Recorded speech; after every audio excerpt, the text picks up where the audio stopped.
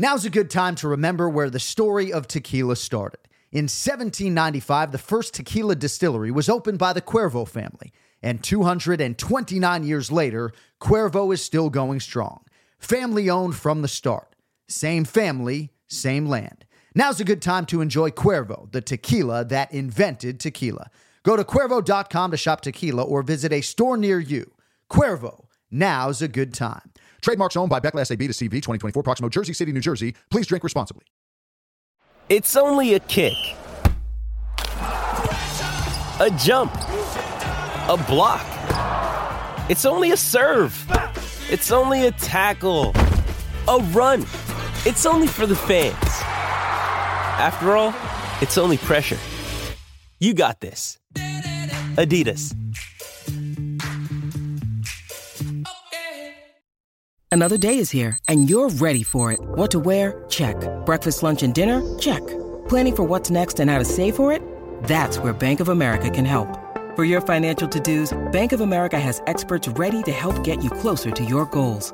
Get started at one of our local financial centers or 24/7 in our mobile banking app. Find a location near you at bankofamerica.com/talktous. What would you like the power to do? Mobile banking requires downloading the app and is only available for select devices. Message and data rates may apply. Bank of America N.A., member FDIC. With threats to our nation waiting around every corner, adaptability is more important than ever. When conditions change without notice, quick strategic thinking is crucial. And with obstacles consistently impending, determination is essential in overcoming them. It's this willingness, decisiveness, and resilience that sets Marines apart. With our fighting spirit, we don't just fight battles, we win them. Marines are the constant our nation counts on to fight the unknown. And through adaptable problem solving, we do just that. Learn more at Marines.com. San Antonio district judge resigns after a federal corruption probe. A former San Antonio, Texas judge goes to federal prison after pleading guilty to accepting bribes in exchange for rigging cases in his court. Angus McGinty committed the ultimate judicial sin. Why did you do it? I did it because I was foolish. Listen to How to Bribe a Judge on RevolverPodcast.com, Apple Podcasts, Stitcher, or wherever you get your podcasts.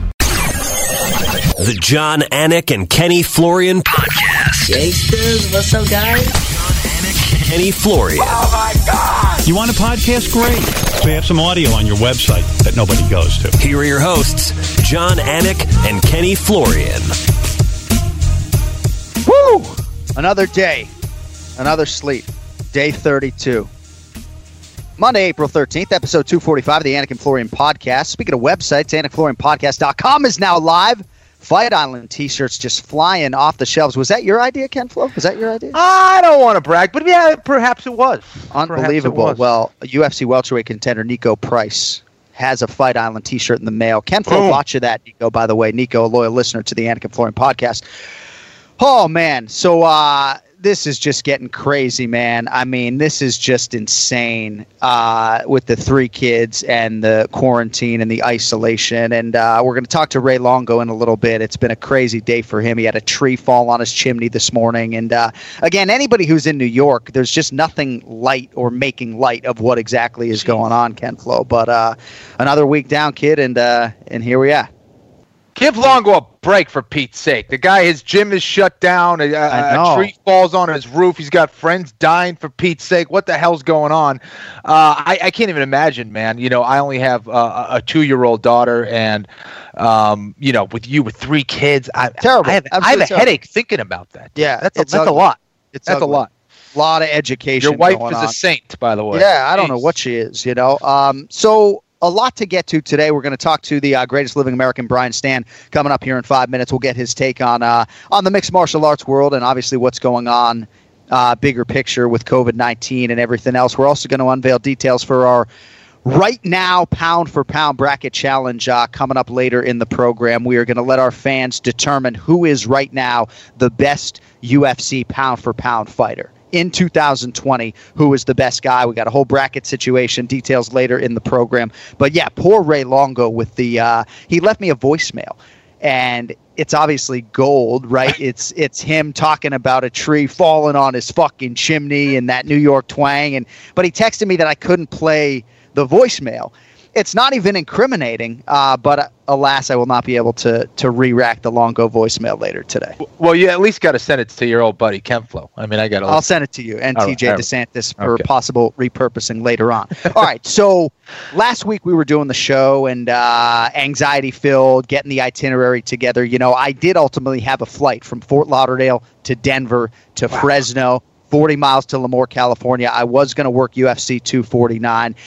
So I was in the shower with my son, right?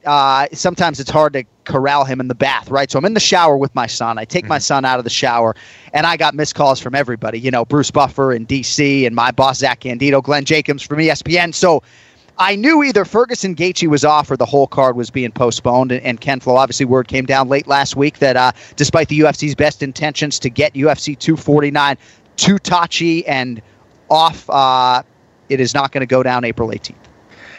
Yeah, it just kind of crazy circumstances. You know, I think for a lot of the MMA fans, this roller coaster ride is kind of throwing them for a loop. There is no fights. There are fights. You know, it's crazy, you know, and I think for Dana, he's doing his best to try to get these fights going on, but it's just not the right time. There's so much craziness right now, all the political forces at play, just all the risks. It ended up not happening. I'm kind of not surprised. I don't know if I'm disappointed or happy. I mean, I definitely want to see fights, and I think everybody does. We're definitely seeing, you know, based on how passionate the UFC fan base really is. But unfortunately, time and you know, of what's going on with this virus, it's just not going to happen in the near future. I know that Dana's talking about this Fight Island thing, which is possible. I know he's doing this build out, and no matter what you think about, you know, whether this event is happening, you know, in these crazy times or not, a Fight Island just might be the coolest thing ever. So I don't know. I mean, I'm just confused about the whole thing. I hope we can deliver these fights to fans at some point. I think it's just a matter of balancing safety with all the things that are going on right now. Part of my decision to work the show was because once we resume, we're going to be going every week. So I said to you privately, Kenny, as I sort of toiled with the decision, if I'm not doing April 18th, probably ripping off the Band-Aid April 25th or May 2nd or May 9th. So certainly I'm thankful to have a few more weeks and to let this thing hopefully try to plateau even more so than it already has. We've seen some communities, obviously California and others, have done a seemingly great job at trying to sort of flatten the curve, so to speak. I think my wife was happier when UFC 249 got postponed than the day we got married. You know, obviously she was really worried about me leaving, and I guess I just dove into the preparation. And so I was kind of in a good headspace because I was doing voiceovers and I was prepping fighters and it was back to normal a little bit. And then after it got postponed, there was sort of this exhale and I was happy for a while. And then I sort of got depressed because the event wasn't going to be happening. And I said, okay, all right, buckle up for 30 more days of homeschooling. You know, I understand it's the right decision, but certainly some disappointment on this end a little bit. Well, you know, I'll speak for myself, and I'm sure this applies to other people, but I think what is kind of putting people on edge and what's so frustrating for a lot of people is we want to go back to doing what we do. We want to pay the bills and all that stuff too, yes, but we want to go back to doing what we love to do. And when you can't do those things and you're getting out of your normal routine, you go a little crazy. And I think that's what's happening right now. I know that's the case for me, not being able to train, not being able to teach, all those things. So hang in there, folks. Well, hopefully we get out of this soon. A lot of ramifications for fighters, obviously. A lot of these athletes are going to be paid. A lot of them will be turned around once the schedule resumes. So Justin Gaethje could potentially lose this Tony Ferguson fight, and Dominic Cruz could lose this Henry Cejudo fight, which is just totally insane that one even came together, right? That Jose Aldo, in theory, was not going to be able to get to the United States of America, and it was the perfect storm for Dominic Cruz, having not competed since 2016, to get a title shot, and a good man to bring into this part of the conversation. Now with us, and looking great, I might add, in his Irish Mickey Ward t-shirt. One of my dearest friends, former broadcast partner, former WEC light heavyweight champion, former UFC middleweight contender, decorated U.S. Marine Corps captain, probably father of the year, too, the greatest living American, Brian Stann, is with us. Stann, can you hear me, buddy? I can hear you loud and clear now, brother. How are you guys?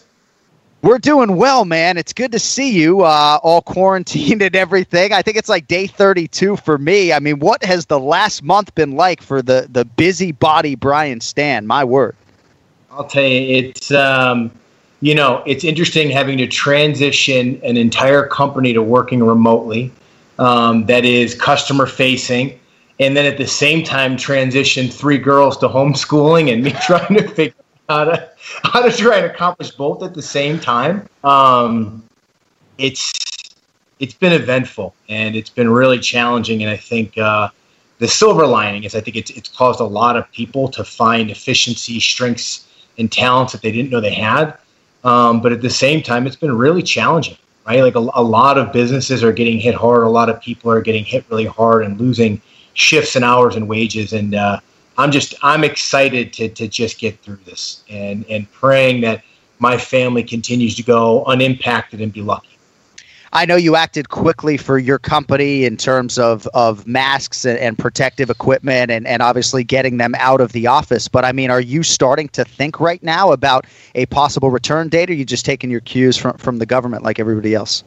We're trying to do everything we can to forecast, and we're talking to economists from Europe, America, and everybody is trying to be amateur psychologists and wonder when decisions are going to be made. But at the end of the day, none of us really know. I think everybody is hopeful that at some point late May or June that people are going to start getting back to work. Fingers crossed. But you've just got to continue to balance that with what's best right now. And this is going to be one of those things where everybody's critical. We can Monday morning quarterback the heck out of this when it's all said and done with.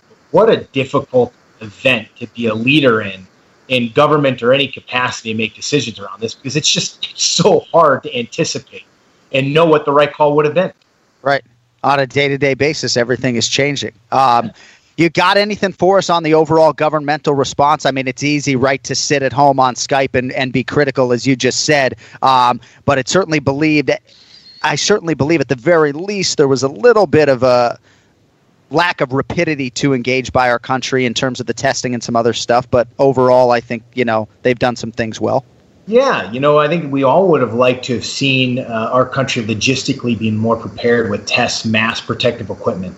I think part of the problem with some of those logistics is how dependent we are on where the virus came from. Right? So I had a second shipment of masks that were all stuck in a port in China that we couldn't get access to because the thought was they were contaminated. Which is really tricky. The one thing that I know, and we all levy criticism or judgment, but one thing that I will say is you never know how many people you saved. You'll never be able to measure that. You have no idea how many people were saved in all of this because of the measures we've taken, because they didn't die. Had you not taken those measures, you'd have been able to quantify just how many lives were lost or impacted or people were sick.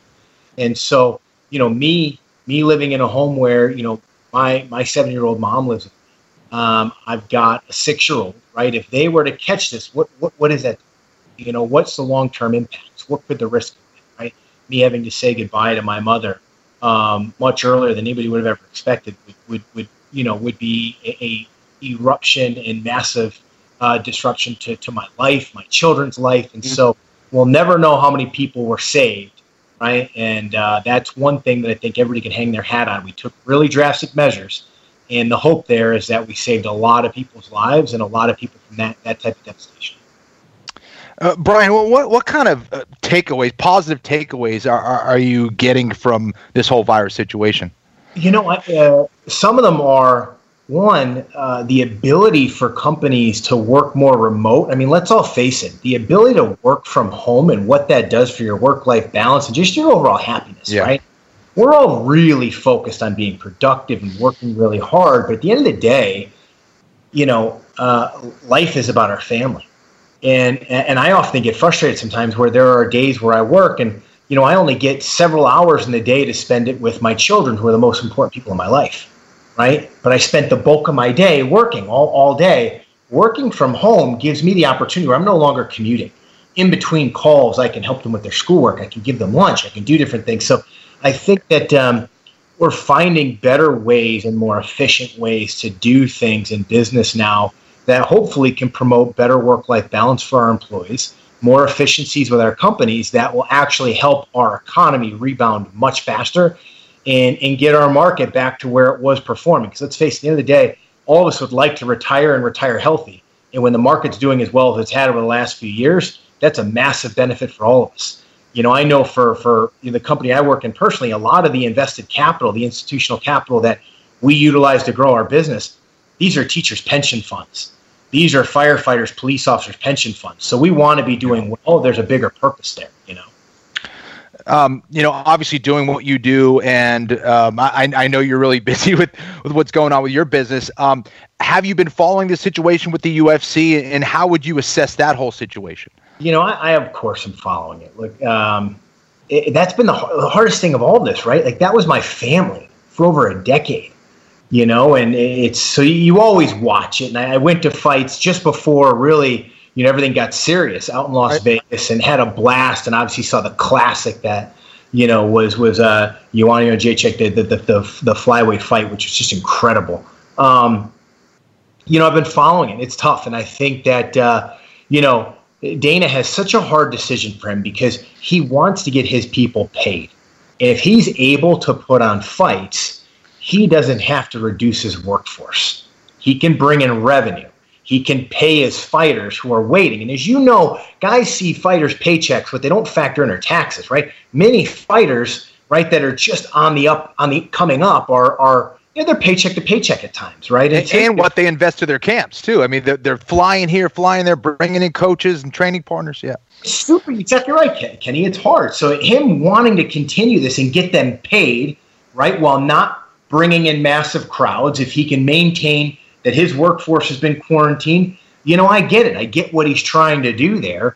And then I also understand the decision by ESPN and Disney to tell him no, you can't. Right? It's really difficult. There's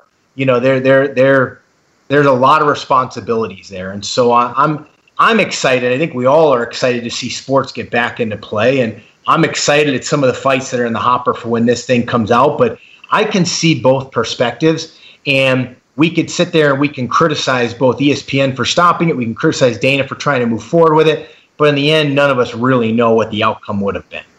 At the end of the day, right, there are certain people placed in positions of power to make those decisions, and I don't think you can criticize Dana for doing what he needed to do to keep his company moving forward and his people getting paid, right? Because it's certainly not for him. He's set for life. He doesn't care, right? He's fine no matter how this goes. But there are people put in power at Disney, right, that make those calls that, I thought he was very respectful when he had to respond in terms of how he did when it was canceled. Hey, look, I get it. I understand it. We're going to fight really hard when it's all said and done with to get these put on. So we'll all be judged in the aftermath of this. And the thing like I said before, I want to remind people of, it's you never know how many people you save with these measures. You can't quantify that. Right.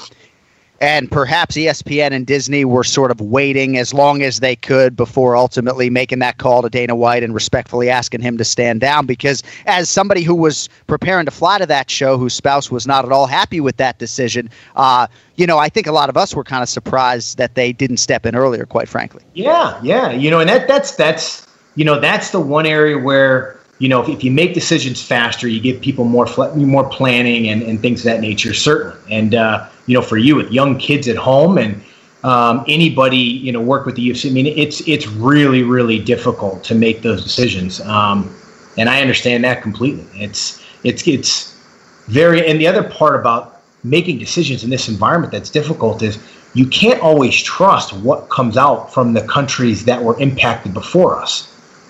Right. I mean, I'm not trying to be critical here, but at the end of the day, right, Chinese media is controlled by the government.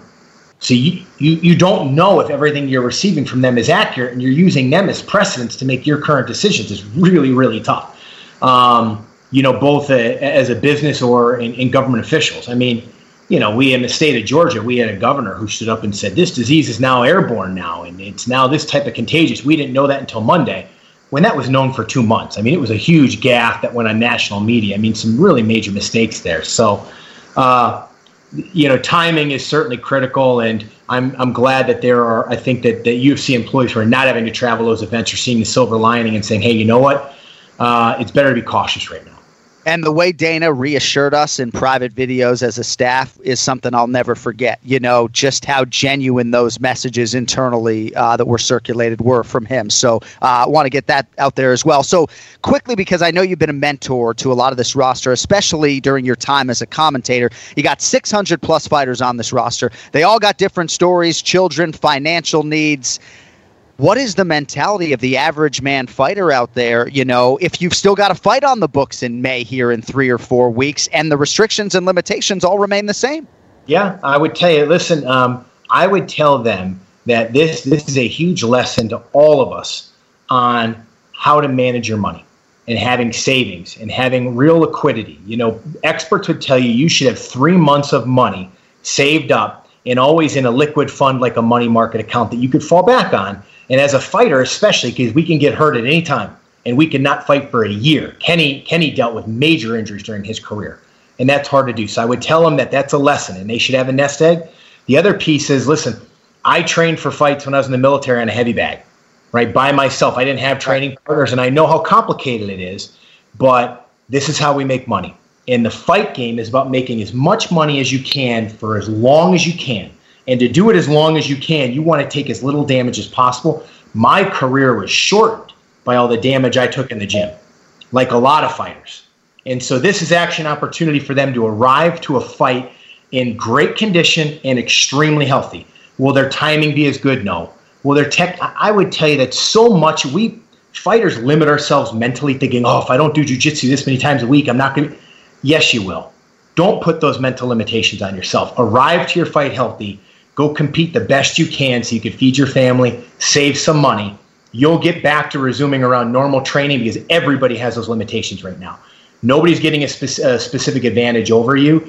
And I would recommend that they stay in the best shape they can so that they could fight as soon as they can. And they'll be able to fight really healthy without having taken any shots on the chin, which I would tell you is a major factor walking into an octagon. Yeah, I figured you might be a good guy to ask that question to because the circumstances for some of your training camps, even for high-profile fights, were less than ideal. So yeah. I mean, look, I got a concussion a week before a fight. Forrest Griffin tells a story. Yeah, knocked out in the gym a week before fighting Anderson Silva.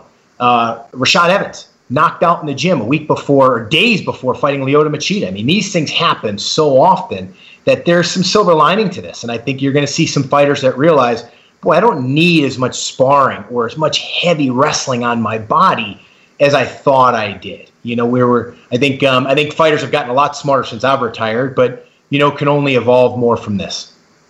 All right, I got a couple more minutes here with Brian Stann, and then we got some rapid-fire questions, as always, for you on the way out. So you mentioned you were in Vegas last month for UFC 248. Obviously, a group of us were thankful to have dinner with you and break bread and catch up a little bit. But you mentioned the fight between Zhang Weili and Joanna Jędrzejczyk, and maybe the best fight that I've ever called.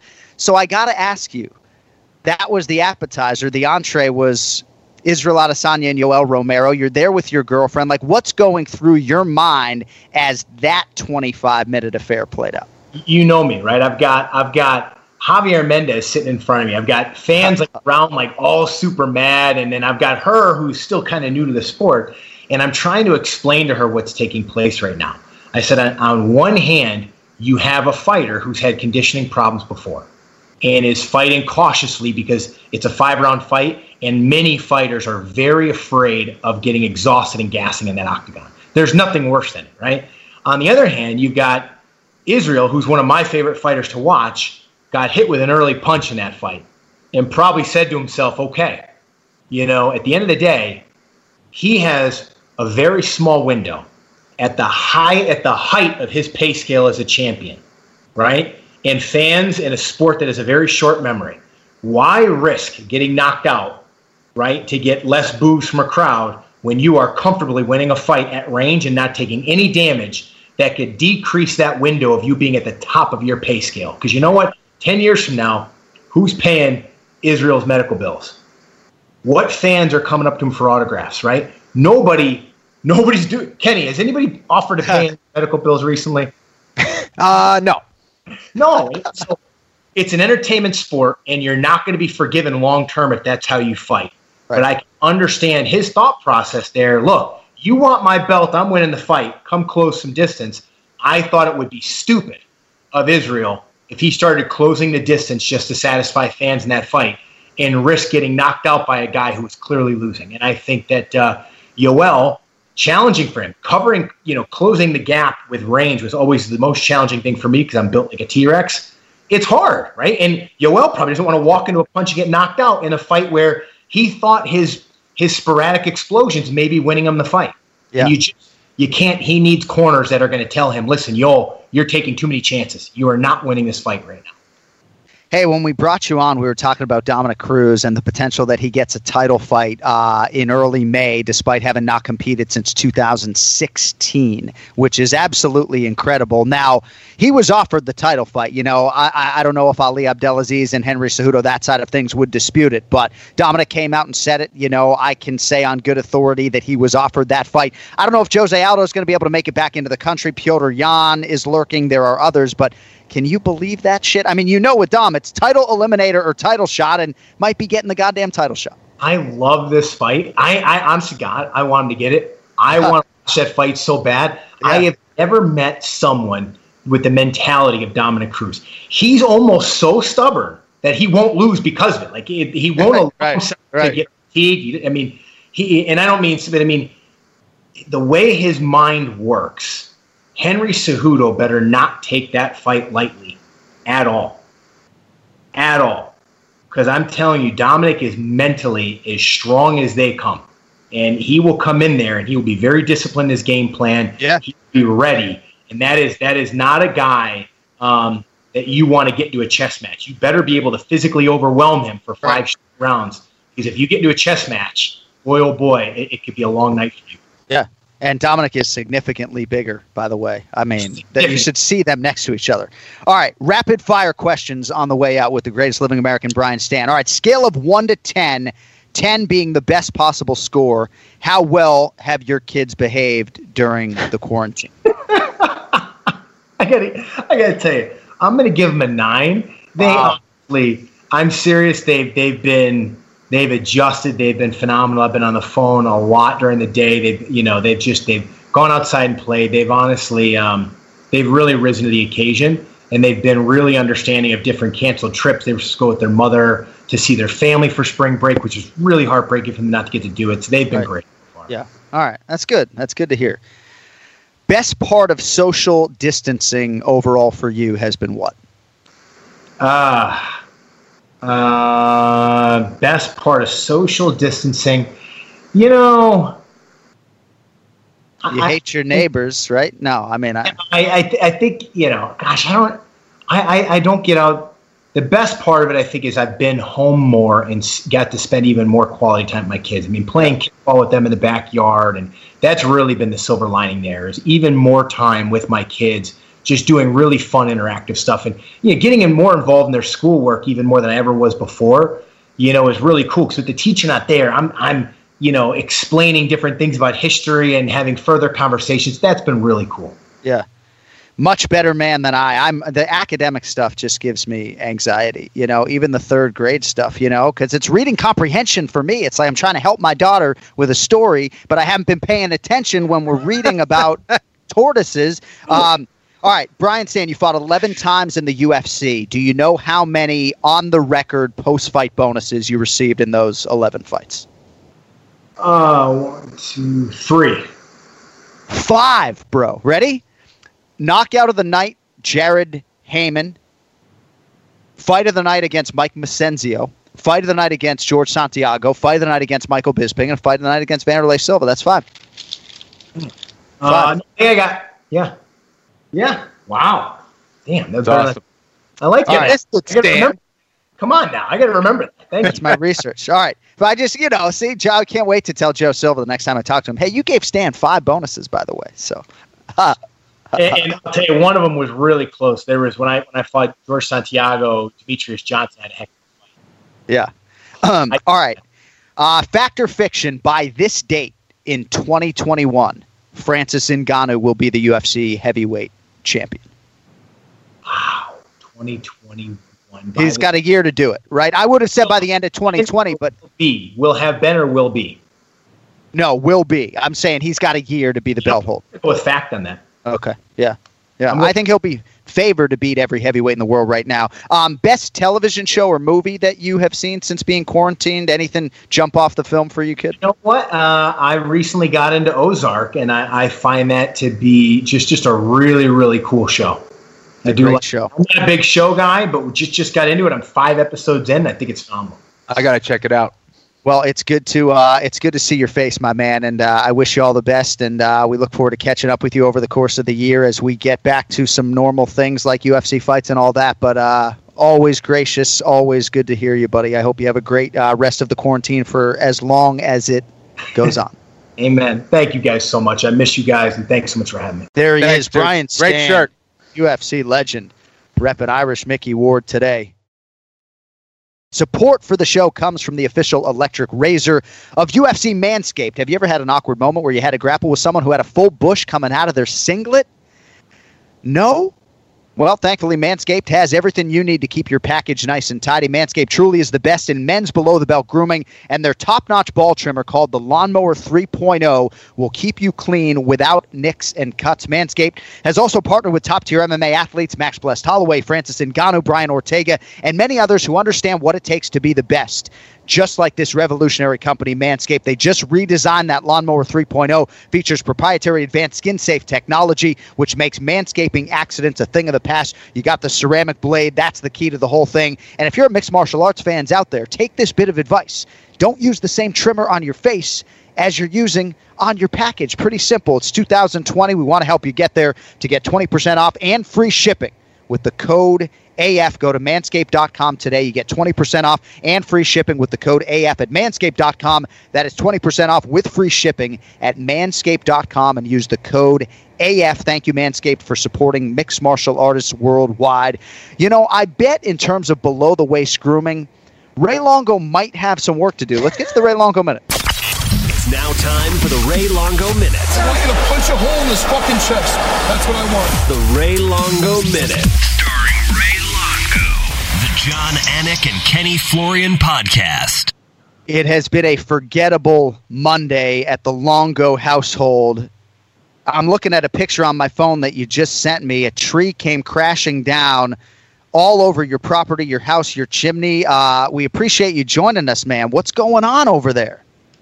Dude, I tell you, crazy windstorms. I say another foot, and I'm not even on this phone. That thing would have ended up on my head. So, wow. I'm just happy to be safe, man. It's crazy, man. I hope nothing else comes down because the winds are gonna keep up for a couple hours. But John, what a promo for Manscaped.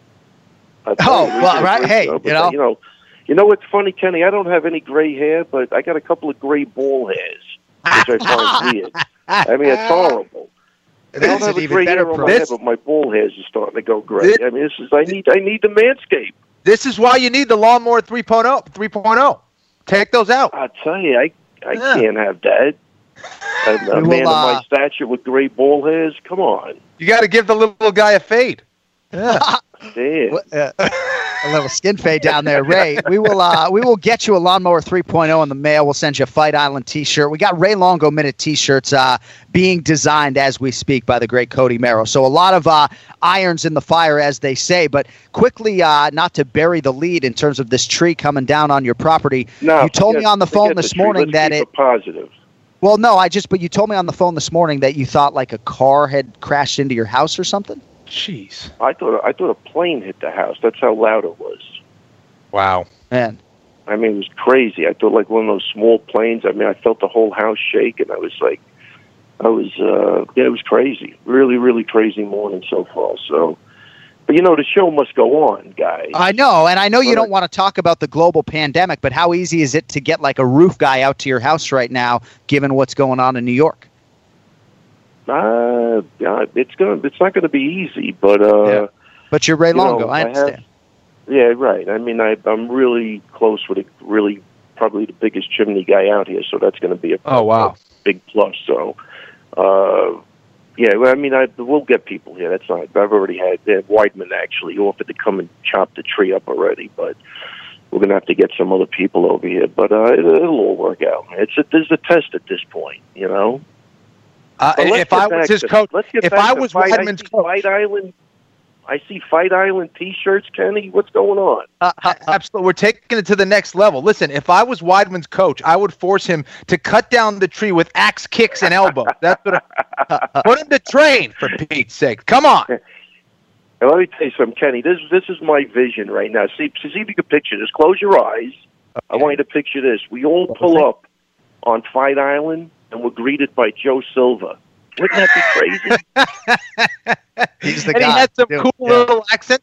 Hello, Mr. Longo. Yes. Good at the plane. And we get off. And how crazy would that be? It would be epic.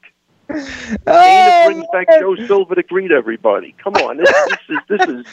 This is reality TV in the making. I'm telling you, it's such a good story. The question is, how are you going to get Joe Silva out of the friendly confines of Virginia to be a greeter, right? It doesn't sound like a good job description for Joe. I don't know that he would. I got to tell you, Joe Silva, he might be the smartest guy in this whole thing. He got the hell out of here. Yeah. He got out. Oh, yeah, right. A great guy, good for him. I know he's enjoying himself. But that's all. It's all good. So I know you weren't the least bit surprised to see UFC 249 get postponed and not go down on April 18th. You know, Chris Weidman tweeted on April 9th, I just accepted my third opponent in a week. Sucks. Stay safe, everyone. He listed Jack Hermanson, Edmund Shabazian, and Yoel Romero. But the fact of the matter is, even though this show is now postponed, Ray, is that there are still fighters who have fights on the books in May. So what can you tell us in terms of the latest on Chris and your guys? After the show got canceled, that was it. I know, for Voller, I told him just stay ready because when they're ready to go back up, you might not get that much of a notice. But I haven't heard anything really since the cancellation. I know, how do you pronounce his name? Shabazian? Yeah. Yep.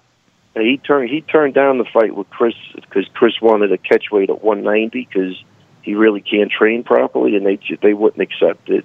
And then I think he went to Romero at 205, and they accepted it. And about an hour after that, the card was canceled. So I don't know where anything else is after that.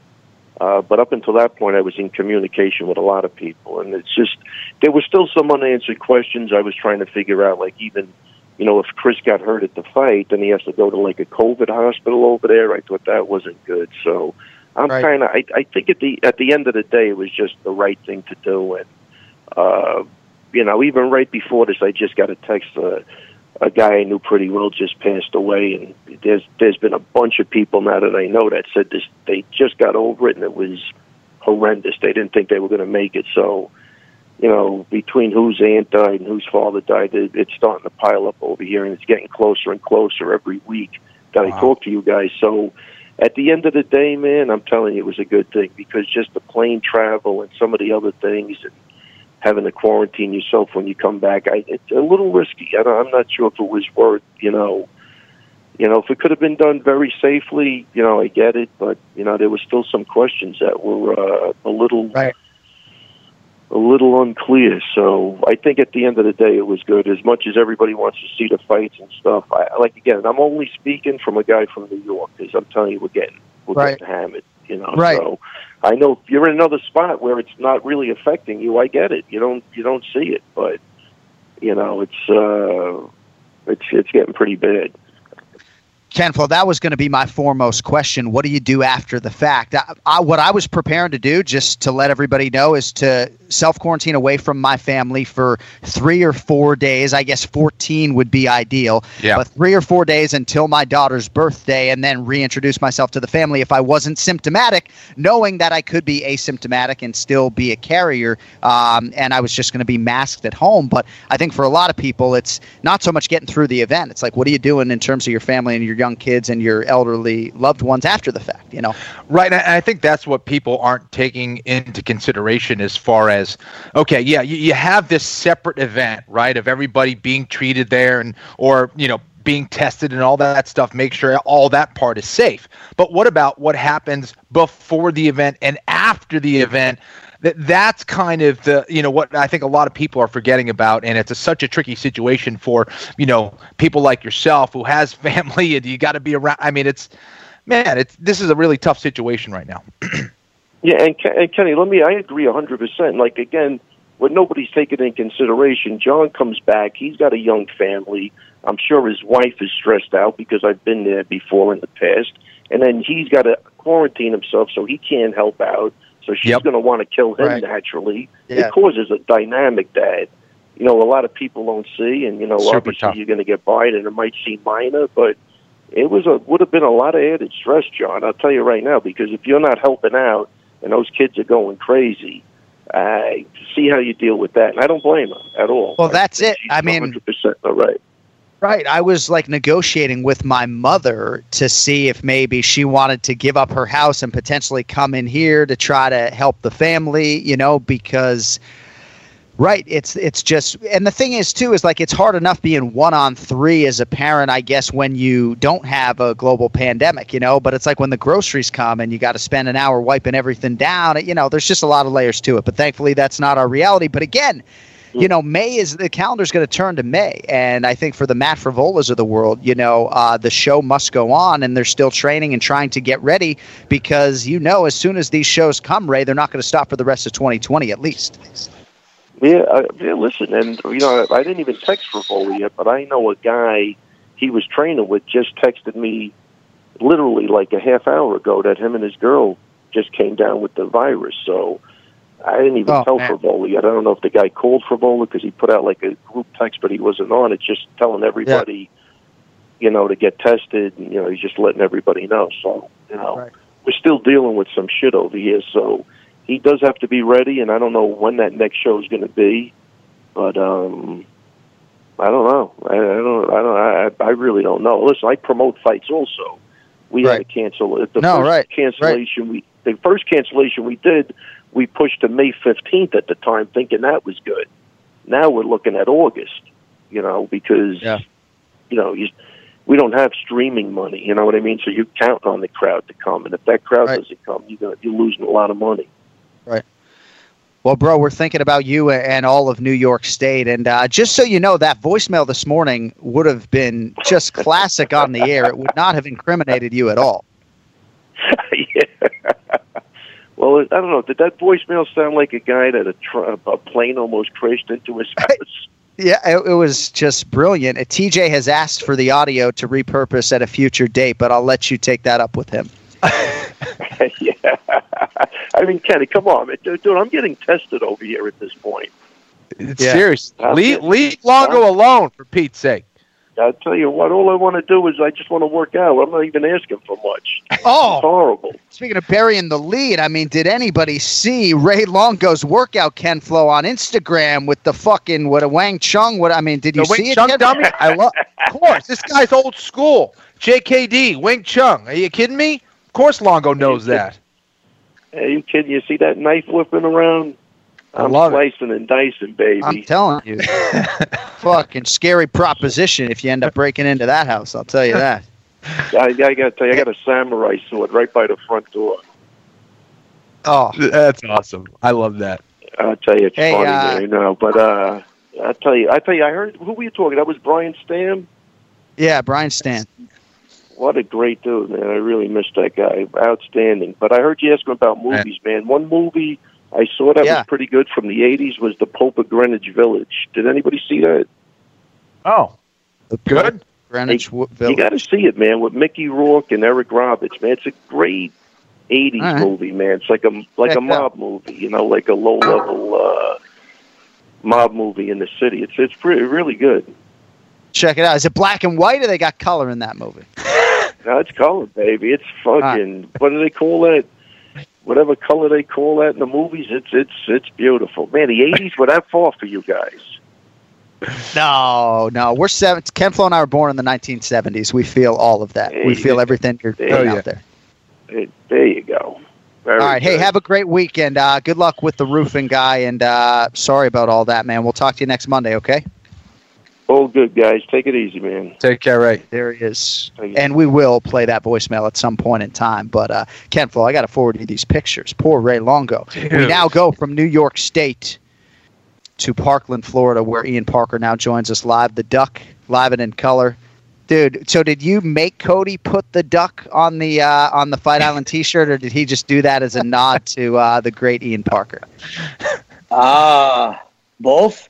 I said to him, I go, I feel like that island's missing something. And he's like, a duck? I'm like, you could just throw a little one in there on the island. There's ducks on the island. And it's funny because I said to Kenny, I said, these shirts are fire. And I sent the screen I sent to you. And Kenny goes, I didn't even fucking notice that. I said, what a surprise. Something with me. Kenny just lets it go right over his head. No big deal, though. It's fine. It's kind of like those DMs he sends me to follow him. I don't see him. I don't know why. He doesn't see him. He sends me the emoji that looks like this when I say that. He goes,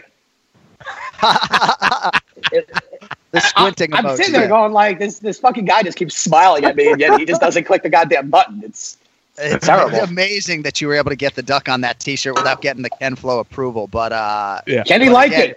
He liked it. No, it's a nice touch. AnicFlorianPodcast.com if you do want to go into the store and get a Fight Island T-shirt. They are now available. I think there's a promo code AF10 if I'm not mistaken as well. All right, Ian. So, I appreciate your friendship as much as I do your contribution to this show. And you sent me a very nice text message when the UFC show was postponed because I know you were happy I wasn't going to have to fly all over the country. Were you surprised, though, that somebody intervened and asked Dana to stand down, or was it your expectation that there were kind of a lot of days still on the calendar and getting to April 18th was pretty ambitious to begin with? Yeah, look. As a fight fan, obviously I wanted to see what was going on. And as we talked about, you as my friend, I didn't want you risking your family and your health and all that stuff. I didn't think the fights were ever going to happen. Listen, we all heard about the location that was revealed. John's already drinking. It's only 1:41. Jesus Christ. They never, for Dana or the UFC to not ever post a location on their social media. To me, that was just the one sign right there. And, hearing with Rose backing out, it was just a matter of time that every fighter at one point, except for, I don't think Tony knows that it's canceled. I'm pretty sure he's still waiting at the location after cutting weight. So, look, at the end of the day, I think it was the best thing that they possibly could have done. Dana White, kudos for trying to make it happen. But, I told you, I even said to Kenny, I just don't see how this happens by the 18th with everything going on. There's just no way. And the fact that the CEO of Disney had to call Dana, he's like, yo, this is Mickey here. Relax. We'll be here for you. We got this. It says a lot, but you know what? At the end of the day, it didn't happen, and everyone could stay healthy until this thing fucking chills out a little bit. So I know we did a fantasy draft, and we all came up with a fight card based loosely on some of the fight cancellations or postponements. When this train resumes, Kenny and Ian, you talk about all hands on deck. You could put on paper what would be on paper, Kenny, maybe the deepest, best card in UFC history with all the talent. Not to mention probably every single weekend. They're gonna, if UFC wants to fulfill this quota and all that stuff, and they have a bunch of people who are waiting to fight, there's going to be maybe one or two fight cards every weekend. It's crazy. So, Ian, we talked about you got something you need to handle there, kid? It's quite all right. Yeah, I'm going to listen to you. I have a 12-and-a-half-year-old boxer that's lost his damn mind, and he can't hear, but he's good. And this is what he does. He purposely waits for me to walk away, and then he goes on my new couch, and he has an open tumor on his tail that I'm taking care of. Oh, no. And he just knows that, where is he? Can you see him? Oh, there he is. Yeah, he knows. He fucks with me. He pretends like he's deaf. That is one boxer that does not care about life expectancy progressions for previous boxers. He's going to live forever. He's in great shape, minus this thing on his tail that I've been trying to get removed. But it's funny. He thinks I'm not paying attention, and he goes and just lays on this new couch that we just got 2 weeks ago. I don't let the kids drink milk on it. Yet this guy thinks he's earned it. But I bought him this ridiculous bed. Yo, just stay on your bed, bro. Right. So, and of course, he had to wait for the podcast. So, my apologies. What were you asking me? Well, we were just talking about how potentially loaded some of these UFC shows could be. But let's get to May 9th, which is UFC 250. Because I feel like the UFC's bantamweight division might be my favorite right now. Jose Aldo, off a loss, was going to come challenge Henry Cejudo for the UFC bantamweight title. Or should I say Henry was going to go to Rio to put his belt on the line. But Dominic Cruz has been offered the UFC bantamweight title shot. Now, I'm not sure if that's still going to happen.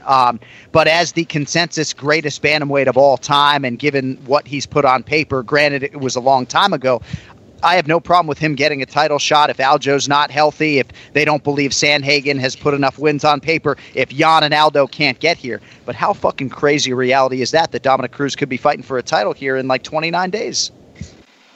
I mean, let's go even a step further. What if he beats Henry?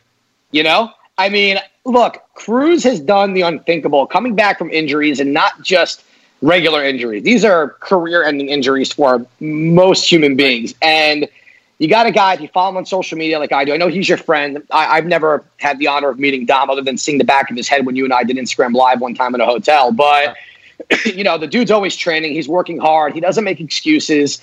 And people may shit on this idea, you know, that he hasn't fought in a couple of years. But, guys, who else is there? I don't think Corey Sandhagen's name sells. I think that's a guy also I want to see him fight some top-level guys before we get there. Aljo, if he's not healthy. Peter, you know, Jan is stuck, you know, with his Siberian Huskies out there in the snow, so he's not coming over. So at process of elimination, if you guys are willing to accept Jose Aldo doing this fight, I accept Dominic Cruz with open fucking arms, and I'm looking forward to it. And if for some reason Dominic gets stuck in California, I hear Kenny Florian's ready to go. So, you know, it's Flo. They're calling you out of retirement for a title shot against Triple C.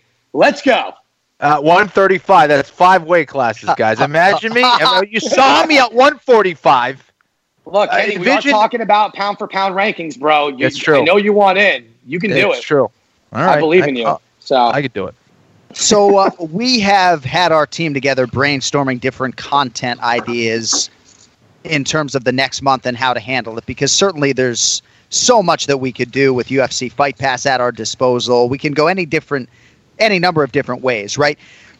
We're going to do a right now pound for pound tournament. But before I get into the details on what we're going to do with the fans, yes, all credit to Ken Flo, by the way. This was all Ken Flo's idea. But Kenny, I just want to start with the whole pound for pound discussion. Because candidly for me, it's not always been a conversation that I have embraced or enjoyed, because guys like Stipe and DC, right? Like, to me, oftentimes it's throw out the heavyweights, right? It's like, I feel like sometimes I focus on only guys 35 through 70 when I talk about truly pound for pound at its core. So I know we're all in, but what are your thoughts loosely on the pound for pound debate to begin with? No disrespect to anybody heavier than 170, but you're probably right about that, because for me, it's all about what would happen if those guys, those competing pound for pound candidates, were the same weight and possibly the same height. How would a Henry Cejudo do if he was in that 250 pound range, right? And how would Max Holloway do against Stipe at 250 or whatever? So I think that's how you measure a pound for pound deal, is what would happen assuming those guys were about the same height and about the same weight. And that way it makes it about skill. What kind of skills and what kind of physical characteristics are they bringing into the octagon there, right? So I think that's the key, right? Ian, go ahead. No, it's an interesting take, because I also think that if you go about it that way, I think guys would have to train differently. They'd have to, like, if you took Francis Ngannou and said, hey, you have to cut weight to get to 45, I don't think he's just standing there throwing bombs. I think he's going to have to learn how to actually wrestle and not just be a powerhouse. You know, for me, but Kenny, what you're talking about is like the ultimate dream situation for someone like myself. You know, growing up, I always thought I was a triple threat. I was short, white, and Jewish. So aspirations of the NBA, I was always like, oh, if I was 6'2", I would be awesome. But at 5'2", I'm like a smaller Earl fucking Boykins, which was like, it was like Muggsy Bogues used to love to come teach at our school, because he's like, I'm standing next to this, this fucking asshole who thinks he's going to make the NBA. So, when in this situation, I almost want to look at the pound for pound as guys that would have success now if they went up or down, So sometimes I look at guys like, to John's point with the heavyweights,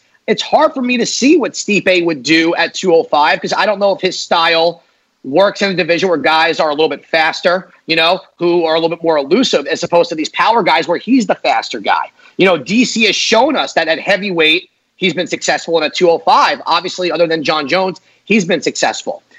How do we measure certain guys who have only fought in one division and just assume, hey, pound for pound, they could take on guys heavier than him? Well, this is what I love about this scenario is, you could see the strength of the division as well through this, right? Mm-hmm. Are you telling, would Francis Ngannou have the same kind of success at lightweight as he would at heavyweight? Assuming he was 155 pounds. Again, so this is where it determines what skills are we actually talking about here. Right. So just making them the same weight, and I think that's originally what the pound for pound best fighter was in boxing. That was where the conversation revolved around, was if they were the same weight, how would they fare? Right. Oh, God. I hope Cody Merrill's got his graphic art genius ready, because if I don't see Francis Ngannou at 135 fighting Cejudo at some point, that little-ass body, big head, and big hands, I'm going to lose it. It's going to be phenomenal. All right, well, to that end, let us get you some details for the right now pound-for-pound bracket challenge. So right now pound-for-pound means you're not getting a prime Daniel Cormier unless you feel like Daniel Cormier at 41 years old is smack dab in the middle of his fighting prime. Kamaru Usman, for example, ranked number 7 in the world right now, appears to be smack dab in his fighting prime or entering it right now. So you're getting a prime Kamaru Usman versus a late career Daniel Cormier, even though according to the UFC's pound-for-pound rankings, DC right now has the higher ranking. So that will be sort of our base. It's going to be the UFC's top 15. But here's a big part of the kicker, and something that Kenny and I really like. We are trying to have our listeners and our viewers determine who they believe right now is the best pound-for-pound fighter in the world. We also want you to determine the last man in to the tournament, right? So we have the top 15. Our listeners are going to come up with the 16 seed, the man who will challenge John Jones, who is the number 1 seed in the opening round. So I'm going to go through 1 through 15. Wow. But first, Ian, I'm going to give you the 4 guys who have been nominated for the 16 seed, and you can start to help our listeners if you have a lean in one direction. All right, so the 4 fighters vying to get into the right now pound-for-pound tournament: Leon Edwards, the aforementioned Francis Ngannou, Paulo Costa, and Colby Covington. So those are the guys on the outside looking in. Number 15 in the world right now is Dominic Reyes. 14 is Robert Whittaker, and on it goes. But one of those 4, Edwards, Ngannou, Costa, and Covington, is going to be facing John Jones in round 1, and they might fucking win, if this was like a matchmaking challenge, it would just be for me, like, what exciting fight or wwhose ass do I just want to see beat more than anything? Like, if you don't think I want to see Colby Covington get just the shit beat out of him by John Jones, just to see if that gimmick holds up. But, I think this is an easy choice. How do you not say Francis Ngannou in this situation? I mean, he has to be. I don't see any of the other guys really in a pound for pound yet in their career and anything. I think Leon Edwards is a very exciting guy because we haven't seen him where he is supposed to be, if that makes sense. Maybe he does win the title and that changes this conversation. But as of today, Francis Ngannou versus John Jones, that's exciting. And that could really happen. That's what's even cooler. We're not going to get too many of those, I think, in this whole bracket, where the realistic match actually happens. Right. This one, I think, can and possibly will. So I'm going to go with Francis there. Also, I'm kind of afraid that he listens to the show and thinks I'm making fun of like his small 35-pound frame. So, Francis, I pick you, bro. So, Kemflo, this is your baby. So if fans do want to vote, they can go to YouTube. They can go to Twitter, where there will be a poll with 4 choices: Leon Edwards, Francis Ngannou, Paulo Costa, Colby Covington. We also have a hotline set up. So you can leave the show a voicemail at any time. You can go to AnikFlorianPodcast.com, or you can call the hotline 1-857-301-8994, 857-301-8994. Some of those voicemails might make it on the show next week, but just want to know who you think deserves inclusion in the tournament. Who should be the 16 seed? Leon Edwards, Francis Ngannou, Paulo Costa, or Colby Covington? All right. Let me clear my throat, and we're going to get to the matchups right now, and then just any thoughts you guys have on the way out in terms of these opening round matchups. But it's going to be up to the fans to determine who wins these matchups and ultimately who we crown as the right now pound-for-pound king. All right. 16th seed to be determined takes on John Jones. The 15th seed, Dominic Reyes, versus Khabib Nurmagomedov. The 14 seed Robert Whittaker takes on 3rd seeded Henry Cejudo. The 14 seed is Tyron Woodley. The 13 seed is Tyron Woodley. He will take on Stipe Miocic. Then you have Dustin Poirier versus Israel Adesanya. Max Holloway against his good friend Daniel Cormier. That's just going to be bananas if those two are going head-to-head. Kamaru Usman versus Tony Ferguson. That might be the best matchup of round 1, the 7 seed versus the 10 seed. And then your classic 8-9 game, the newly minted UFC featherweight champion Alexander Volkanovski against Conor McGregor as the number 9th ranked pound-for-pound fighter in the world. So there's your UFC top 15, and those are your opening round matchups. Ken Flo, what jumps off the page, kid? I'm giddy already just thinking about those matchups. And again, I guess what you got to think about more than anything else, yes, we're going to have our favorite fighters and all that stuff. We want to see them do well, but take into consideration how they match up against the other fighter. That's what makes this so interesting, is don't just look at what they've done or what the record is or their current momentum, but look at how they match up against the other fighter. And I think this is what makes the fight game so damn interesting. So again, I think as far as the 16th seed going up against John Jones, based on who you pick, they might advance past John Jones and get a huge upset. So I'm really curious to see how the fans see this, and I can't wait to see how it plays out week by week. Ian Parker, obviously next week we will get those poll results and talk about that 16 versus 1 matchup. But what do you like on the opening round there, kid? Tony Ferguson and Kamaru Usman jumps out at me. Could have even happened April 18th potentially. Well, that's something that we brought up. I thought that I thought that was going to happen. To be honest, I thought Tony them saying, "Listen, your title shot at 55, it probably is never going to happen because of how crazy this shit is. But hey, Usman will fight you at 70," and Tony would have been like, "I'll eat. Let's go." That would be such a crazy fight, man. Oh my God. That's something I think could also happen. Like if Tony wins the belt eventually, you're talking about a guy I think who can go to 70 and have success. He's batshit crazy enough to do it also. I really want to know if he cut weight. I want to see if he weighed in at home. We didn't get a follow-up on that video, but that would be kind of funny. But I love that one. Time. Yeah, Dustin Poirier and Israel Adesanya, I felt that's kind of interesting. I think Adesanya wins, but it's still just a weird matchup to think about that never would have thought of before. Then Volkanovski, Conor McGregor.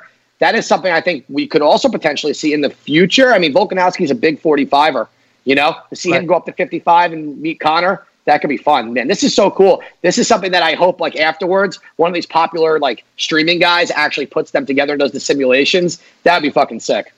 So, again, you can chime in on the hotline, 857-301-8994. You can go to YouTube or Twitter and vote in terms of the 16th seed. But I think the best part of this for fans, you're going to get an opportunity to fill out a bracket, right? So once the bracket is completed with that 16th seed, you're going to pick all these matchups and you are going to crown a right now pound-for-pound king. And I think most interesting for me is to see just how low a seed, or highest seed, but just how low a seed potentially could get into the final. We talk so much about John Jones and Khabib. I can almost guarantee you, Ken Flo, our final game in the right now pound-for-pound challenge is not going to be Khabib versus John Jones. It's just not, No, it's crazy. Again, the matchups are everything. Styles make fights, and I'm really curious to see how this plays out. I can't wait to break it down with you and Ian week by week, and it gives us something really fun to do until it's actually fight time. So participate. Give us your picks, guys. This is awesome. The more the merrier, and obviously we'll talk about the matchups next week. Ian Parker, anything else before we let you fly, kid? How are the kids behaving? All right? Oh, it's just delightful over here. Yesterday, my son climbed up. We have by our pool, we have I thought it would be cool to have rocks stacked up. We could cliff jump into the deep end of the pool. This kid just flying off it. And my 3-year-old daughter, I turn around to grab him and she's jumping off it. I have no control, zero. And my wife is like, "Don't let them do that," while she's setting up bubbles on the outside of the pool. So it's we're doing great. It's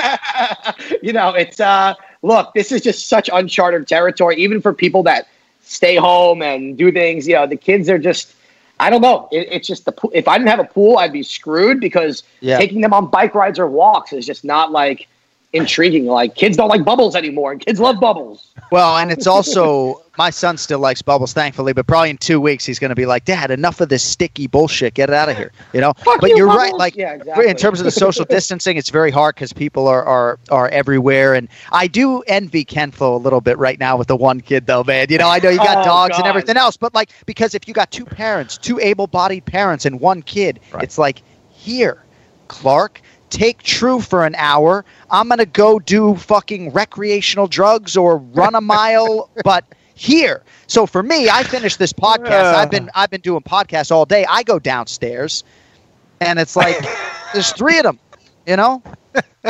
Yeah, Kenny looks so Kenny looks so fucking well rested. It's actually really aggravating. I actually slept 2 days ago, though. It was my dogs that were kind of giving me a hard time. We still have a puppy, and he was waking us up at 2:30 in the morning. Then again 3:30, then 6. I was like, "What's going on? Just shit, man. Come on."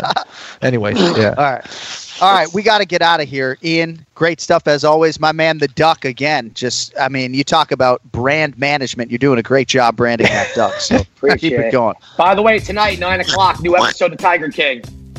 Oh, right. There you go. All right. Thanks to our guests today, Brian Stann, Ray Longo, of course, Ian Parker right there. Our producer is TJ DeSantis on the video side, the great Cody Merrow. We are back next Monday again. We will let you know who is the 16th seed and maybe some updates in terms of some UFC fights in mid-May. We can only hope with that for Ken Flo and everybody else. John Anna saying so long for now. Until next week, appreciate every last one of you. Yo fucking later.